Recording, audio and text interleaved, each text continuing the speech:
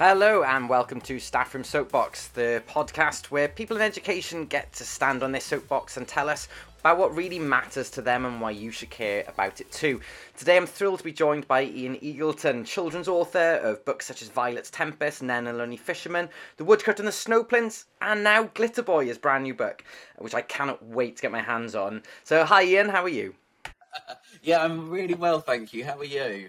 I'm great, thank you. It's wonderful having you on, especially as it's LGBT History Month, something that I know is very important to the both of us. So for those who don't know you or don't know much about you, tell us about yourself. I was a primary school teacher for 13 years, and then I sort of went part-time and started doing resource writing and trying to write for children as well. And then just before the pandemic hit, I got 2 book deals for Nen and the Lonely Fisherman and Violet's Tempest. So I've stepped away from teaching for now. I don't know if I'll go back or not yet. I'm not sure I've got the energy. We've just adopted a little boy and I'm not sure I've got the energy to teach. I don't know how people manage it. So now I sort of write full time. That is my job, a children's author. I started off in picture books and then I've moved into middle grade.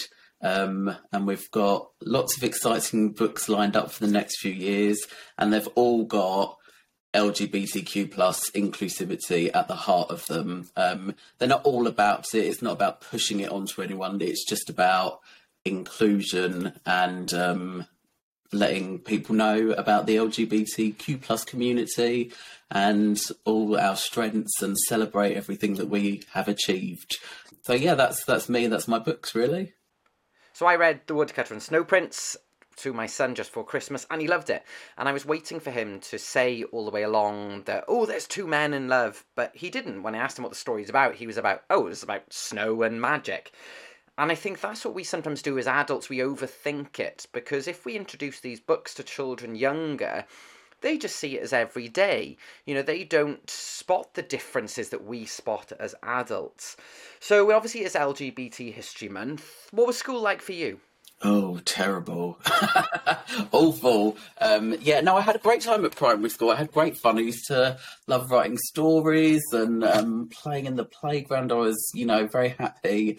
I was always aware I was a little bit different to the other boys in that I didn't really like football and I always sort of played with the girls and I liked writing and drawing and things like that. But yeah, secondary school was, tough, really, really tough. I always say I grew up under the long shadow of Section 28, that series of laws and legislations that prevented you from promoting homosexuality in schools. So yeah, if, anything that marked you out as different was a real issue. And I remember on my first day at secondary school, one of the boys said to me, "You sound like a girl." And I was like, "Oh, what? Really?" I think I've got quite a soft voice, maybe. It was quite gentle at the time. I don't know about now.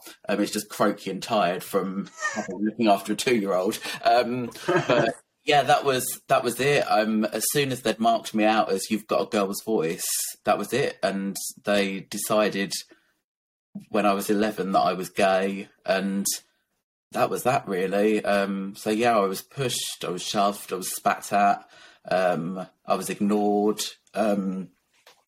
rumours about me, all sorts of things. It was awful. It was really, really very scary. And the worst thing, and I can do it now, but a couple of years ago I couldn't even listen to someone else do it. They used to sit in class at the back, and they just used to, for the whole lesson, they'd go, Ian,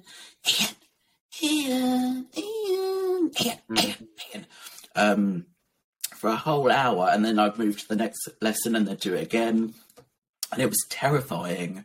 And I think what I wasn't aware of until a few years ago when I had a breakdown was that when we experience trauma, we often talk about flight or fight, but what I did, which I didn't know anything about, was that I froze. You can also freeze when you experience trauma, and my whole body just shut down completely. And for years I was like, no, I wasn't bullied at school. Everything was fine. I wasn't bullied at school. Couldn't remember anything about it. Literally couldn't remember anything about it. And then started having nightmares when I was sort of like 30, waking up screaming, lashing out, punching the wall, like seeing all these faces from school, people around me and everything. So that it was a really difficult period. It was a real continued sort of assault on, you know, it was very difficult. You know, as with many other LGBT people who are around the same age as us, you know, we grew up with lots of bullying. Certainly for me, the school ignored it, and it led eventually to a breakdown when I was about 20. And it was only about 2 years ago that I was able to think back about it, because I stopped myself from thinking about it before that as a defence mechanism, because it hurt too much. And we shouldn't have had to do that. You know, schools should always be inclusive places. But unfortunately, they weren't those inclusive places. And it's why people like you and I now are so passionate about it, because we don't want other children to go through the same thing. So do you think that schools have moved on? Is education in a better place for LGBT people? I think there's definitely been huge improvements. Just one in teachers' awareness about the LGBTQ plus community. Lots of research obviously done by Stonewall into how pupils experience school. I've loved to see so many teachers sort of using different LGBTQ plus inclusive picture books in their primary schools, which I think is one of the best ways to introduce different relationships, different people, different lives to our children. So yeah, and I think, you know, I often see a huge amount of work being done by librarians as well in secondary schools to ensure that their library is inclusive and welcoming. So yeah, definitely. The thing that a few things concerned me recently. One was a few years ago where there were all the protests in Birmingham about the LGBTQ plus picture books being used in schools. And the other one is actually a few weeks ago when we went to a party and they had like one of those fancy dress photo booths. And our little boy, who's 2, picked up and put on a sparkly pink tiara and was running around with it. And it was interesting. I watched some of the older children who were about 7 or 8, and they were all looking at him and pointing and laughing that he had this tiara on. And I thought, I wasn't cross or anything, but I just thought that's really interesting that already you've somehow picked up on the notion that a 2-year-old boy shouldn't, you know, I mean, he had a car in one hand and a tiara and was, you know, and I was like, it was just really interesting for us to watch and sort of look at the reaction of other children. So I think our awareness of these topics has really sort of come along, and I think we just need to keep developing and learning and, you know, using picture books, talking to people in the community, talking to our students. But yeah, I mean, certainly if I look back at my secondary school experience, I mean, I knew nothing about being gay. There were no gay role models, trailblazers, anything like that were ever mentioned. And I think that's really damaging. I mean, the only thing I knew about gay people were things that I picked up from the news and from the other boys around me, was that there was something wrong with them. There was something linked to being a paedophile and being dangerous around children.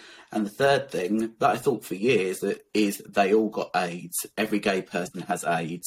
That was it. That's all I knew. And I think when we allow that level of disinformation to sort of fester in our schools, that is when we start getting lots of problems. So how can we use books and picture books to promote inclusion, diversity, and to challenge these misconceptions that you were mentioning? Well, I mean, it started becoming a passion of mine when I was teaching Year 6. And Glitter Boy, my new book, I may not have mentioned it or not. Glitz Boy is actually based on one of my experiences as a teacher, that a lot of the other year 6 kids were saying, oh, that's so gay. Oh, this is so gay. You're so gay. And I think it was a bit of a shock for me at first, because I thought, oh, surely we've moved beyond that. But I think some of the best ways we can do is, first of all, dealing with homophobic, biphobic, transphobic language in our classrooms and playgrounds, and actually talking to them about that.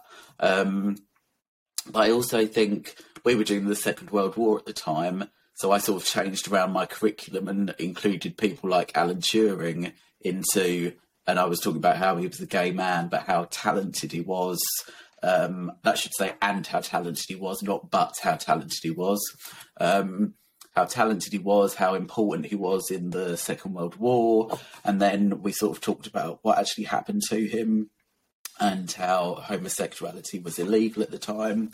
So I think just being able to build in LGBT role models into your curriculum as well, you know, science, arts, geography, that sort of thing.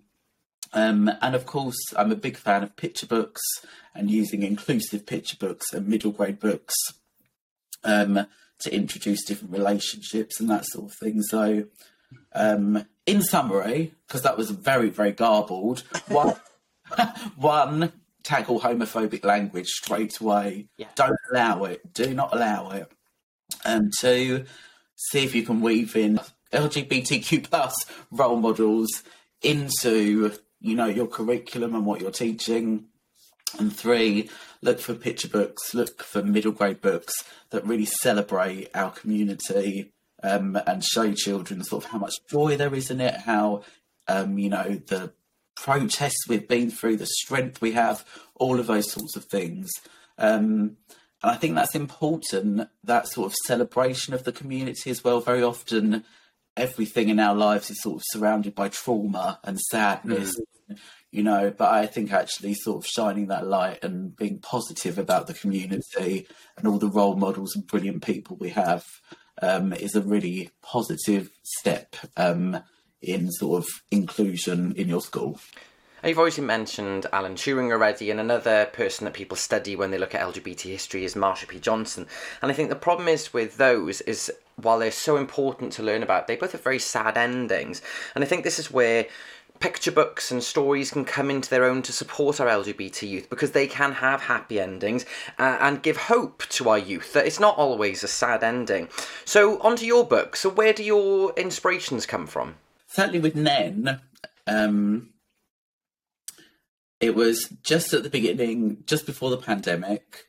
We knew we were going to adopt. And I was sort of thinking, I'd really like our child, whoever they may be, to be able to see their dads in a story and say, oh, that's like Dad and Daddy. So there was that really sort of pushed me. The second one was, it must have stayed in my mind because a teacher in year 4 said to me, like, Ian, you shouldn't really be writing about mermaids, like, you know, can you stop now? Because I used to write everything about mermaids and going on adventures with mermaids. And the message was very clear, like, you know, little boys don't write about mermaids. So that must have stuck in my head and it must have been like, well, I'll show you, possibly. And the other thing as well, I mean, referring back to that sort of hard, traumatic experience of secondary school is really just to, I think of books as a way, there's a lovely quote about books, and I can't remember who it's from, but it's about books being weapons for the weak. Not weapons as in guns and things like that, but weapons as in a template, a roadmap for change. So when you are in a position of weakness, we start to think about not what has been and what's always been, but we read so we can think about what could be and all those possibilities that are out and how we can change the world. So I think that's really important in my writing, that I sort of pass on to my young readers. You know, things may be tough for you at the moment, you know, growing up gay, lesbian, bisexual, you know, transgender is very difficult, but there is hope and there is strength in our community and friendships. So that's really sort of my 3 areas of inspiration. That's amazing, Ian, and I can't believe we're at the end of our discussion. So to finish off, what would you like to say to the LGBT youth of today? One, you're brilliant, so keep being brilliant. Two, I would say stick together. It's so difficult, and it's so easy to sort of tear each other down and infighting and arguing in the community, but stick together and work together for change. And also, I mean, it's so difficult, but I was so ashamed that I was bullied at school. I was like, I'm not telling anyone that I've been bullied. I was like, oh, what will people think of me? And no one will do anything anyway. But I wish that I had told anyone, that I was being bullied and how, close to the edge I really was. So try and find someone to reach out to. There are charities, phone lines, lots of ways that you can be supportive if you don't sort of have any trustworthy adults around you or friends. But just reach out and tell someone. I wish so much that I had, I wish I'd sat down one day and just said, I'm not going into school. This is the worst thing that's ever happened to me. I'm not going into school and this is why. But I think when you're being bullied for being gay, you immediately think, if I tell someone I'm being bullied, they're going to say to me, well, why are you being bullied? And I'll have to say, they all think I'm gay. And then the follow-up question will be, well, are you gay? And I don't know. So I just think, just find someone you can tell and speak to would be my biggest advice, even if it's just a friend or, a charity or anyone that can support you. And I think with Glitter Boy, a lot of it is about being proud of who you are and celebrating how far you've come, how much joy and happiness and freedom there is when you believe in yourself. So just keep going one step at a time, is all I can say now that I'm old and grizzled. Well, thank you so much, Ian. It has been incredibly inspiring to hear about your school life, where you've come from, to where you are now and the success you've had. And I know that your books are going to make such a difference to so many children, not only LGBT children, but all children, and will help to improve the way we look at diversity in schools. Well, thank you everyone for listening. This has been Staff Room Soapbox. Make sure you click and subscribe. And if you've enjoyed today's show, please give us a 5-star rating. It helps us to spread word of the show. Until next time, thank you so much and goodbye.